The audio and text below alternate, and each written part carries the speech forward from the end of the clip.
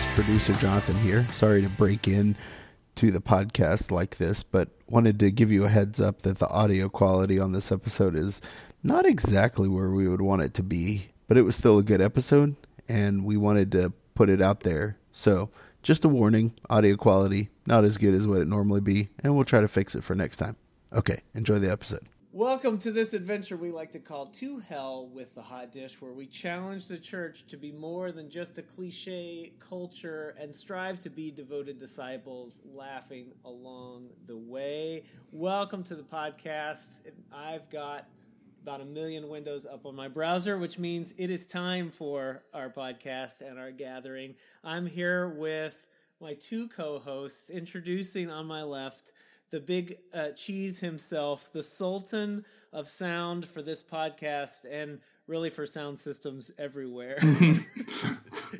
The Deacon of discernment, the soon-to-be the Earl of higher education, the wickedly talented Jonathan Liss. Please don't put out into the world that I'm here for everybody's sound systems. I can't take that heat. I've got a full-time job. I'm going to be getting texts and tweets. I didn't know that. We just got schooled in how microphones work by Jonathan. Okay. So, like, betrayed by my own knowledge. there you go. Mm-hmm. Own knowledge. To share. Just threw that in there. So, Yikes. all right, Jonathan, you're here. And, of course, our who can forget the Duke of the Dakotas, the glitter-beard reincarnate, the man driving it like he owns it because it is now new to him, his Ford Escape. The wizard working to make winter stay up there away from all of us, Kyle Szymanski. Glad you're here. Yeah. Thank you for taking that hit for us. Yeah, anytime. So it's going away though, slowly and surely. So now we're just preparing for the floods. So Yeah, that's and they're coming. Yep. For sure. Mm-hmm. So it's okay right now though. It's okay right now. So Okay. and no one seems to agree on what's going to happen. So just like church work. No, well, they'll figure out what's happening when they see it. That's right. That's foreshadowing. Don't worry about that. On to it is now. It's baseball season, Kyle. It is. A big baseball fan, right? Yep. And I have not made it out to the ballpark. We had opening day. I haven't done anything yet, and you haven't either. I haven't Jonathan, either. Yet? Well, you live right by the true. ballpark. Mm-hmm. That's true. So. I did do one thing, though. I subscribed to like an MLB subscription service so I can like, listen to the games that I want to. Nice. So, I mean, that's helpful. So I at least did that. Mm-hmm. To make sure and catch games while I was working. Some people who listen to this are sports fans. Sometimes they're not. So what we could all agree on is a little food segment. We could have a little foodie segment. It's true. With mixing it with baseball, the ranking of the 10 craziest ballpark foods for this 2019 MLB season. Have you guys seen this list at all? No. I know Kyle and I have had experience with one at the Rangers ballpark. We did. What was it called? It's called the Boomstick, and it's like a 2-foot-long hot dog that, it was crazy. Well, There's photographic evidence. I got to go back and find it. We have it. Well, around the ballpark, all ballparks have some kind of, they're trying to get you to spend your money, trying to do something that's unique to their flavor. I found a couple. Kyle, I would just say your White Sox are, I don't know, less than creative. Right now at Guaranteed Rate Field, which I didn't know that was the name of the ballpark. Yeah, no one calls it that anymore. Okay. Well, they have covered and smothered fries. You can get your buffalo chicken fries, your chili and cheese. You can get your Greek fries, your Irish fries, and your dessert sweet potato fries. Sure, all the fries. Picture I'm looking at. All the fries. I like the sweet potato fries topped with powdered sugar, chopped pecans, whipped cream, drizzled with chocolate sauce, and Nutella, which the Nutella ruins it for me, by the way. I can't stand it. It's a bold take. Obviously. I can't take it. Yeah. But whatever. That's fine. If you go, this one's interesting. If you go out to the Dodgers park, you could have your, they've redefined what's served in the little baseball helmet. What's supposed to go in the helmet? Soft serve ice cream. Of course. Well, they're putting sweet grilled corn, mayo, Ketota cheese, chipotle aioli, served out of a souvenir mini helmet. That's exactly what I want on a hot day, is some hot corn, some hot grilled corn and mayo. Yep. That's delicious. In where LA, Southern California, right? I'm telling Just in case you weren't feeling gross enough, here's a helmet full of corn. Well, oh, that looks good. you might need this if you're in the cold Minnesota Twins area. You can get the chicken and waffle cone, which is it's chicken tenders, a huge slab of bacon drizzled with maple syrup, all in a handy to carry waffle cone. I'm here for it. Yeah. I'm all about May require a road trip this summer. So that's right. That one. Down in Houston, the Frito Pies corn dog. Yeah. Which is just, I guess, corn dog wrapped in Fritos corn chips. Yeah, it looks like Fritos corn chips. Of course. Do people in Texas call them Fritos corn chips? I thought they were just Fritos. Just Fritos. Okay, I just asking for clarification. This is from USA Today. So so they don't know what they're talking. Sure. Yeah. Fake news. But and I will just finish off here with the number one creative meal at any ballpark is here in Arlington, the Fowl Pole. It's a freaking 2-pound chicken tender, which I don't even know how that's possible. That's crimes against chicken. Where are they getting this chicken from? Where are they growing these genetically modified chickens? 2-pound chicken tender served on a bed of waffle fries. Sure. The 2-pound chicken strip wasn't it? No. Of course, you got ample room at the end for your dipping sauces. So that How do you? that is the number one thing. Chicken strip dipping sauce. Go. Yeah. What's your favorite? Ranch. Oh, honey mustard. I'm either ranch or barbecue sauce. But Okay. ranch. I do ranch. I do ketchup because I'm basic, and then I like buffalo sauce. It's good. Because I'm a 6-year-old. Yeah, It's true. he knows what he's about. Nothing wrong with that. Yeah. Well, that's just what's on my mind. I just had to get that out there because it is, I'm in the mood for some baseball now. It gets me thinking, and I love the ballpark stuff. So. My tummy hurts looking at that chicken strip. It literally does. I'm going to close it. I'm going to cover Okay, right good. over that. Thanks. We don't need to look at that anymore. But this is good. We've got a couple other segments. This might be a sports-heavy little podcast that we got here today. We'll talk a little bit about March Madness because we're on the sports kick, and then we're gonna talk about trust. We're gonna do some trust. You want to do a trust fall? Sure. You ready? You didn't catch me. No, I didn't know. I didn't. I have to tell you when to go. If you're gonna fall, you gotta get this right. Oh, okay. You can't fall whenever you want. You have to. Wait for me. I may bring that back the rest of this trust, episode. You when trust least me expect enough that you just are going to fall and then I'm going to Exactly. turn and catch you. Well, I don't know. You know one thing? You can always count on me, Jonathan. Okay. It's okay. You can always count on me. But you know what else I can count on? What's that? That March Madness is my favorite time of the year. Oh. I love March Madness. I don't know if I knew that. How's your brackets doing, gentlemen? Poorly. What? Poorly. Yeah. You had the Gophers going all the way to the Final Four. It was a controversial pick, and it didn't work out. Yeah. Okay. All right. I'm not doing too bad. I picked the Tar Heels. Oh, okay. But I did not pick Duke. But whatever. I still lost. Crystal, I filled out the bracket for my wife's work, Crystal's work, and I was number 2 for like a week, and then I was down to number 8, and now I don't know what I am now. I'll have to find out. Somewhere in the middle. I've probably dropped down. So it's funny that you mentioned people in sports and maybe not being as into it because as far as I'm concerned, my bracket's at 100% because I did not fill one out. So. I'm still 100% sitting here with no bracket. Well, okay. So it can be busted.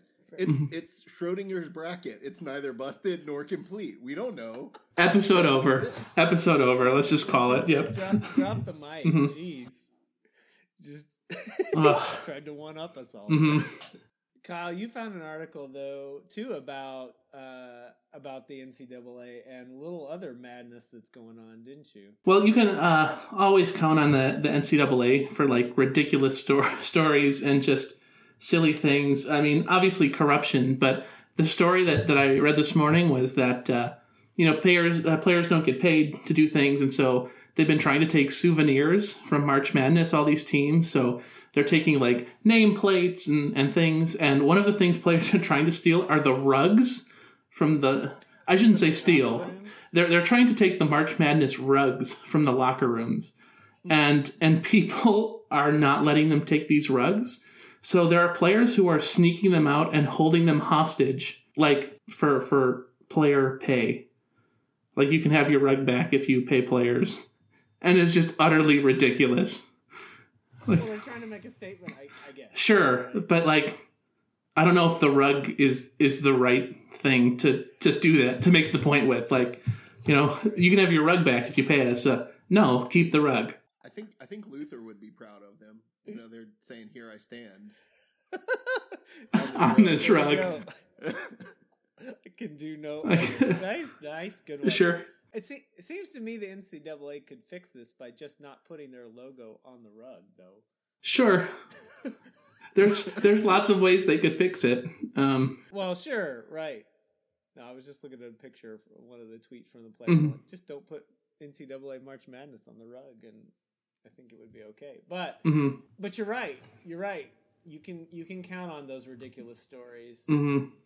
One of the things you can also count on with the NCAA, at least right now, is investigations and things that are happening. And some of the, I've had some friends that have played sports, collegiate sports, and the rules and regulations around what you can take and what you can't are very strict. And and there's reasoning behind that. Sure. And so very much wanting to protect the amateur athlete and all those kinds of things.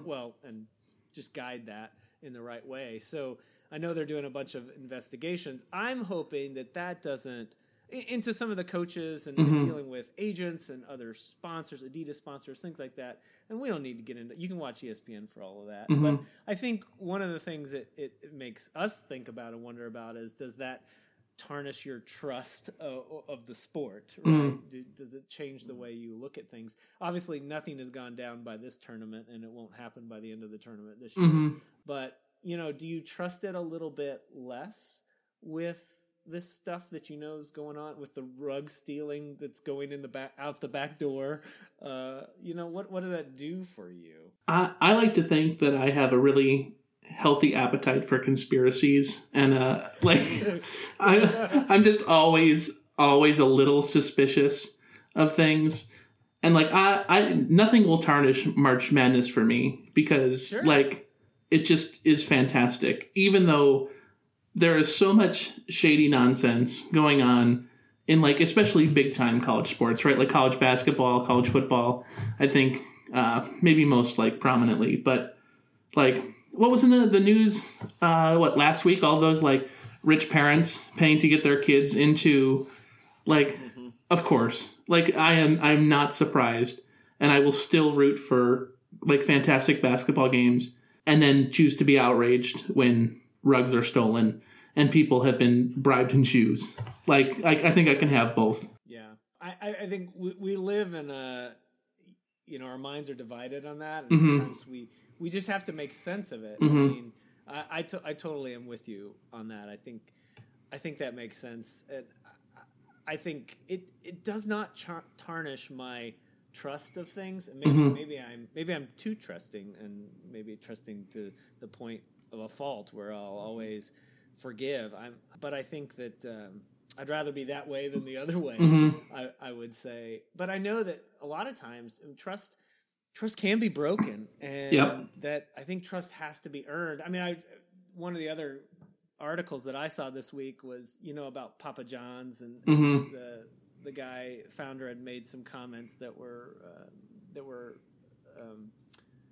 racist. Some racist comments, yeah, is what they were, and that now Papa John's is trying to.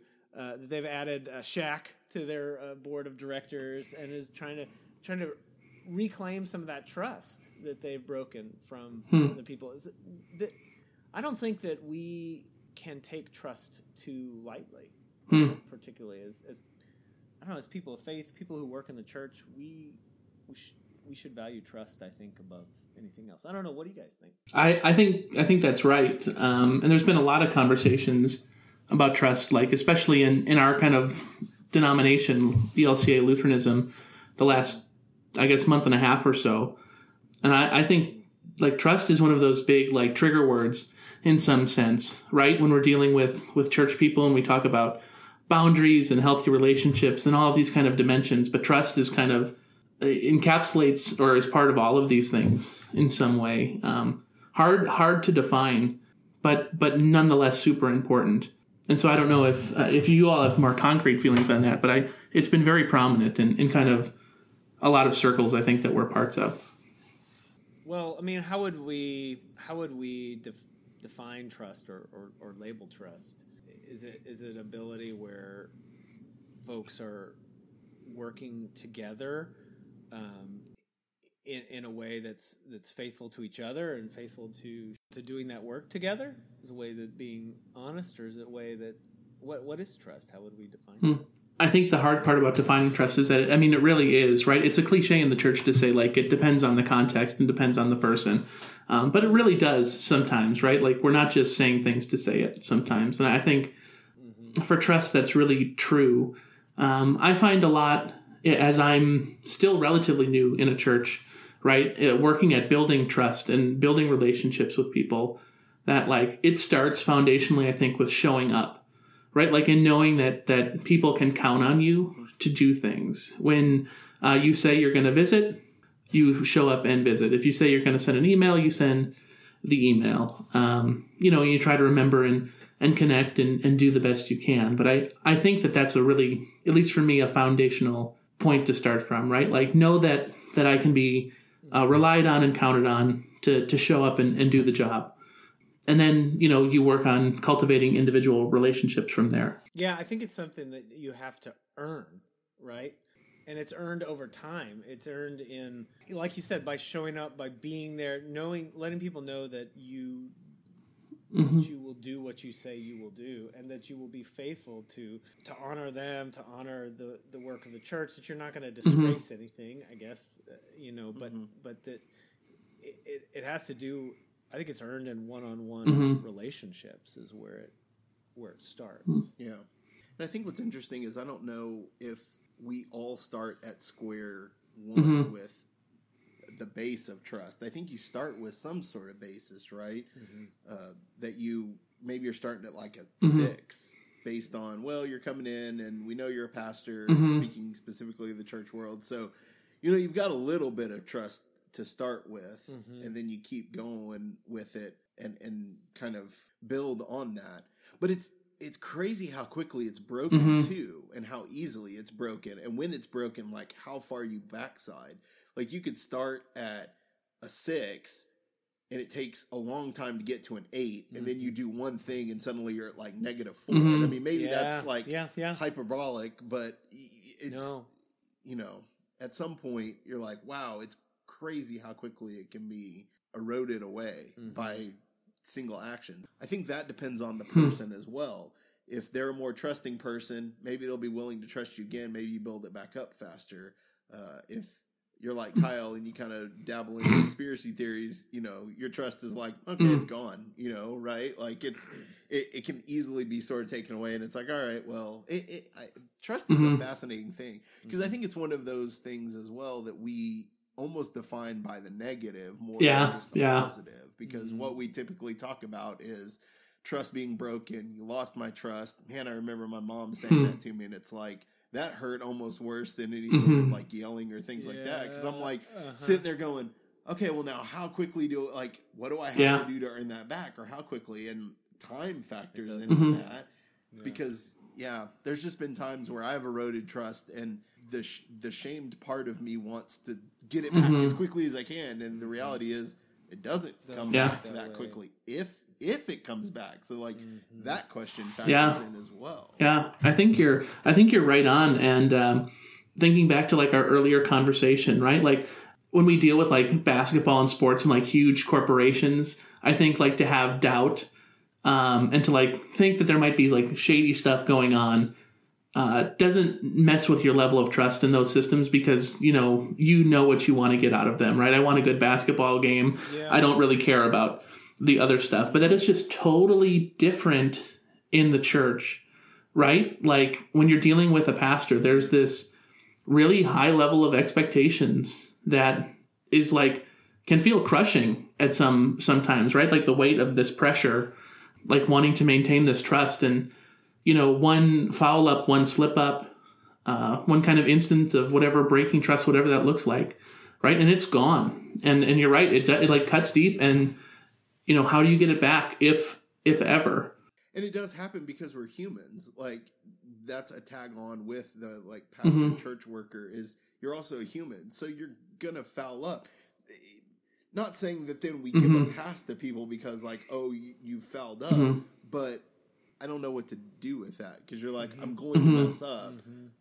So you would hope that there's some grace there for you too, but it may not always feel like that. Well, it might be one of the reasons why, you know, we can't come up with a definition of trust. That it is more of a, well, you know it when you see it kind of a thing.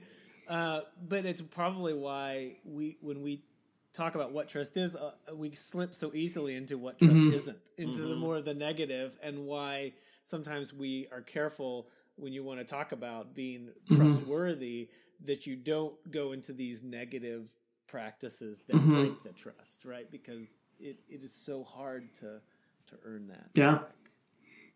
I think that maybe that's why we focus in that way a little bit more. Yeah. Just thinking about like this need to keep and earn trust is like a really, I think, powerful and at times certainly an unhealthy motivator for church leaders and leaders of all kinds, I would imagine too. Right. Like I know I've recognized in myself that I tend to like, I want to be a people pleaser, right? I don't want to cause conflict. I want to be a support for people. And often that then turns into being a yes man. Like, okay, you can do that. Sure. We can make that work even when the situations are frustrating. And so like dealing with trust then as it relates to those things, how do you kind of honor yourself and the church that you work for, the system that you're in, without, you know, burning yourself out, kind of working so hard to maintain and be trustworthy, right? You want to be a person that can be counted on and all of these things. And I think it's connected to a lot of things we talk about in the church, and maybe burnout is one of those things too. Well, I think it's not just you wanting to be trustworthy, but I think it's creating you could call it creating a safe space as well, or a trustworthy space, like calling out bullying when you see it, or say, hey, we're not going to talk to each other that way. We're not going to bully one another. That's a way of fostering trust in a system that then can maintain itself, to say, no, we're not going to talk to each other that way. And that feeds the system to say, no, we're not going to be that way. And that takes it less on you, but puts it out there in terms of your guidelines for how you're going to live together as people, whether it's church people or whatever system you're in, right?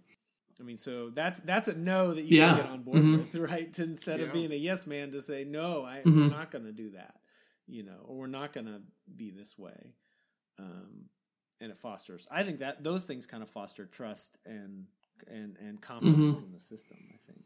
So, yeah.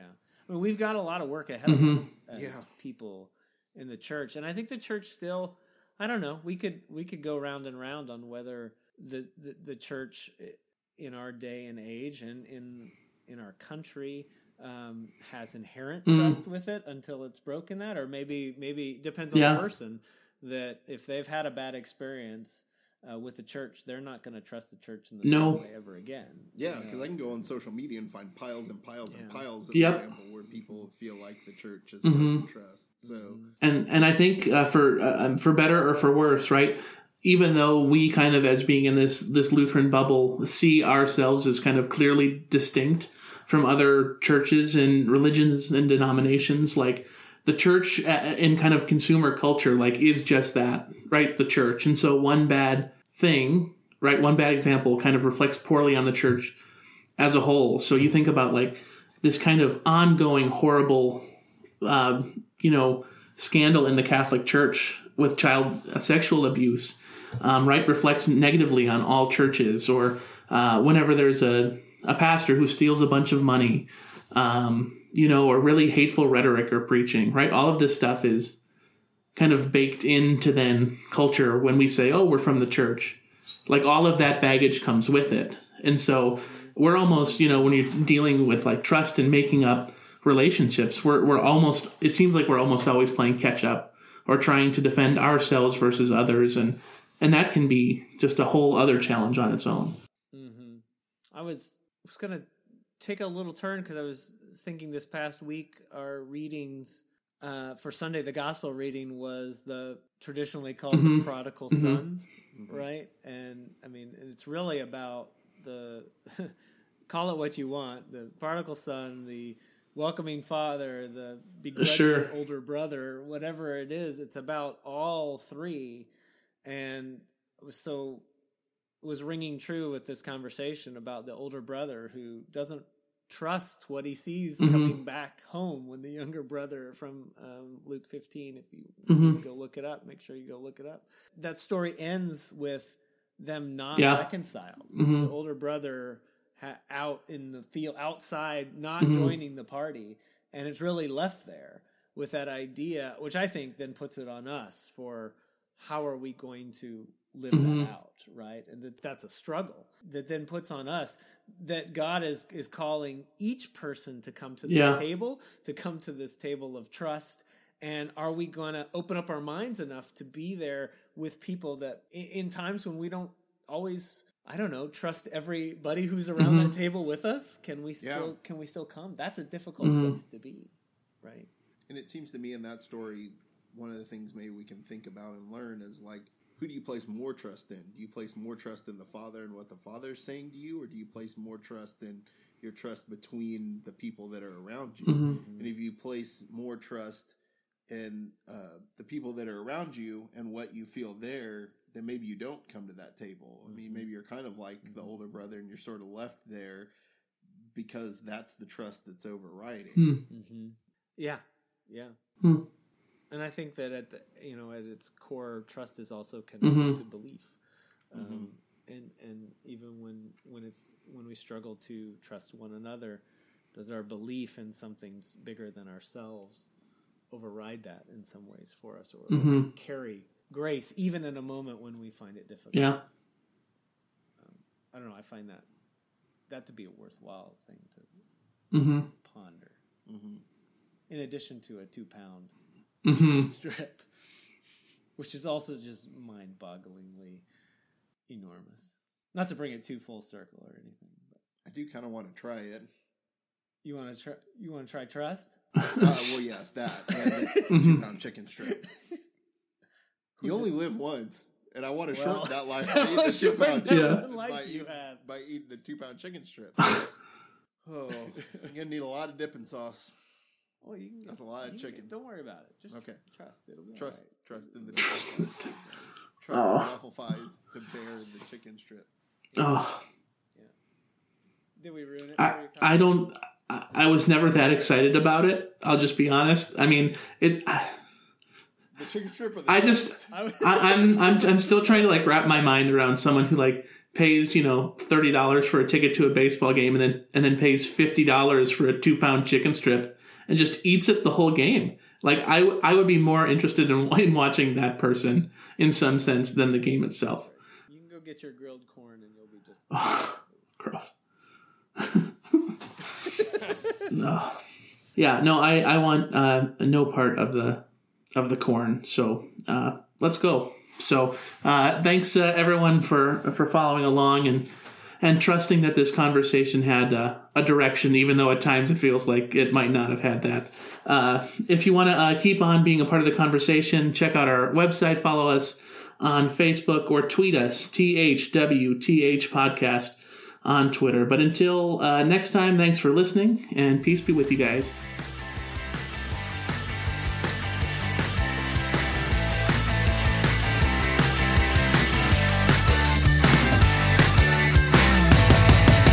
Yeah, well, you can always count on the NCAA for ridiculous things, and I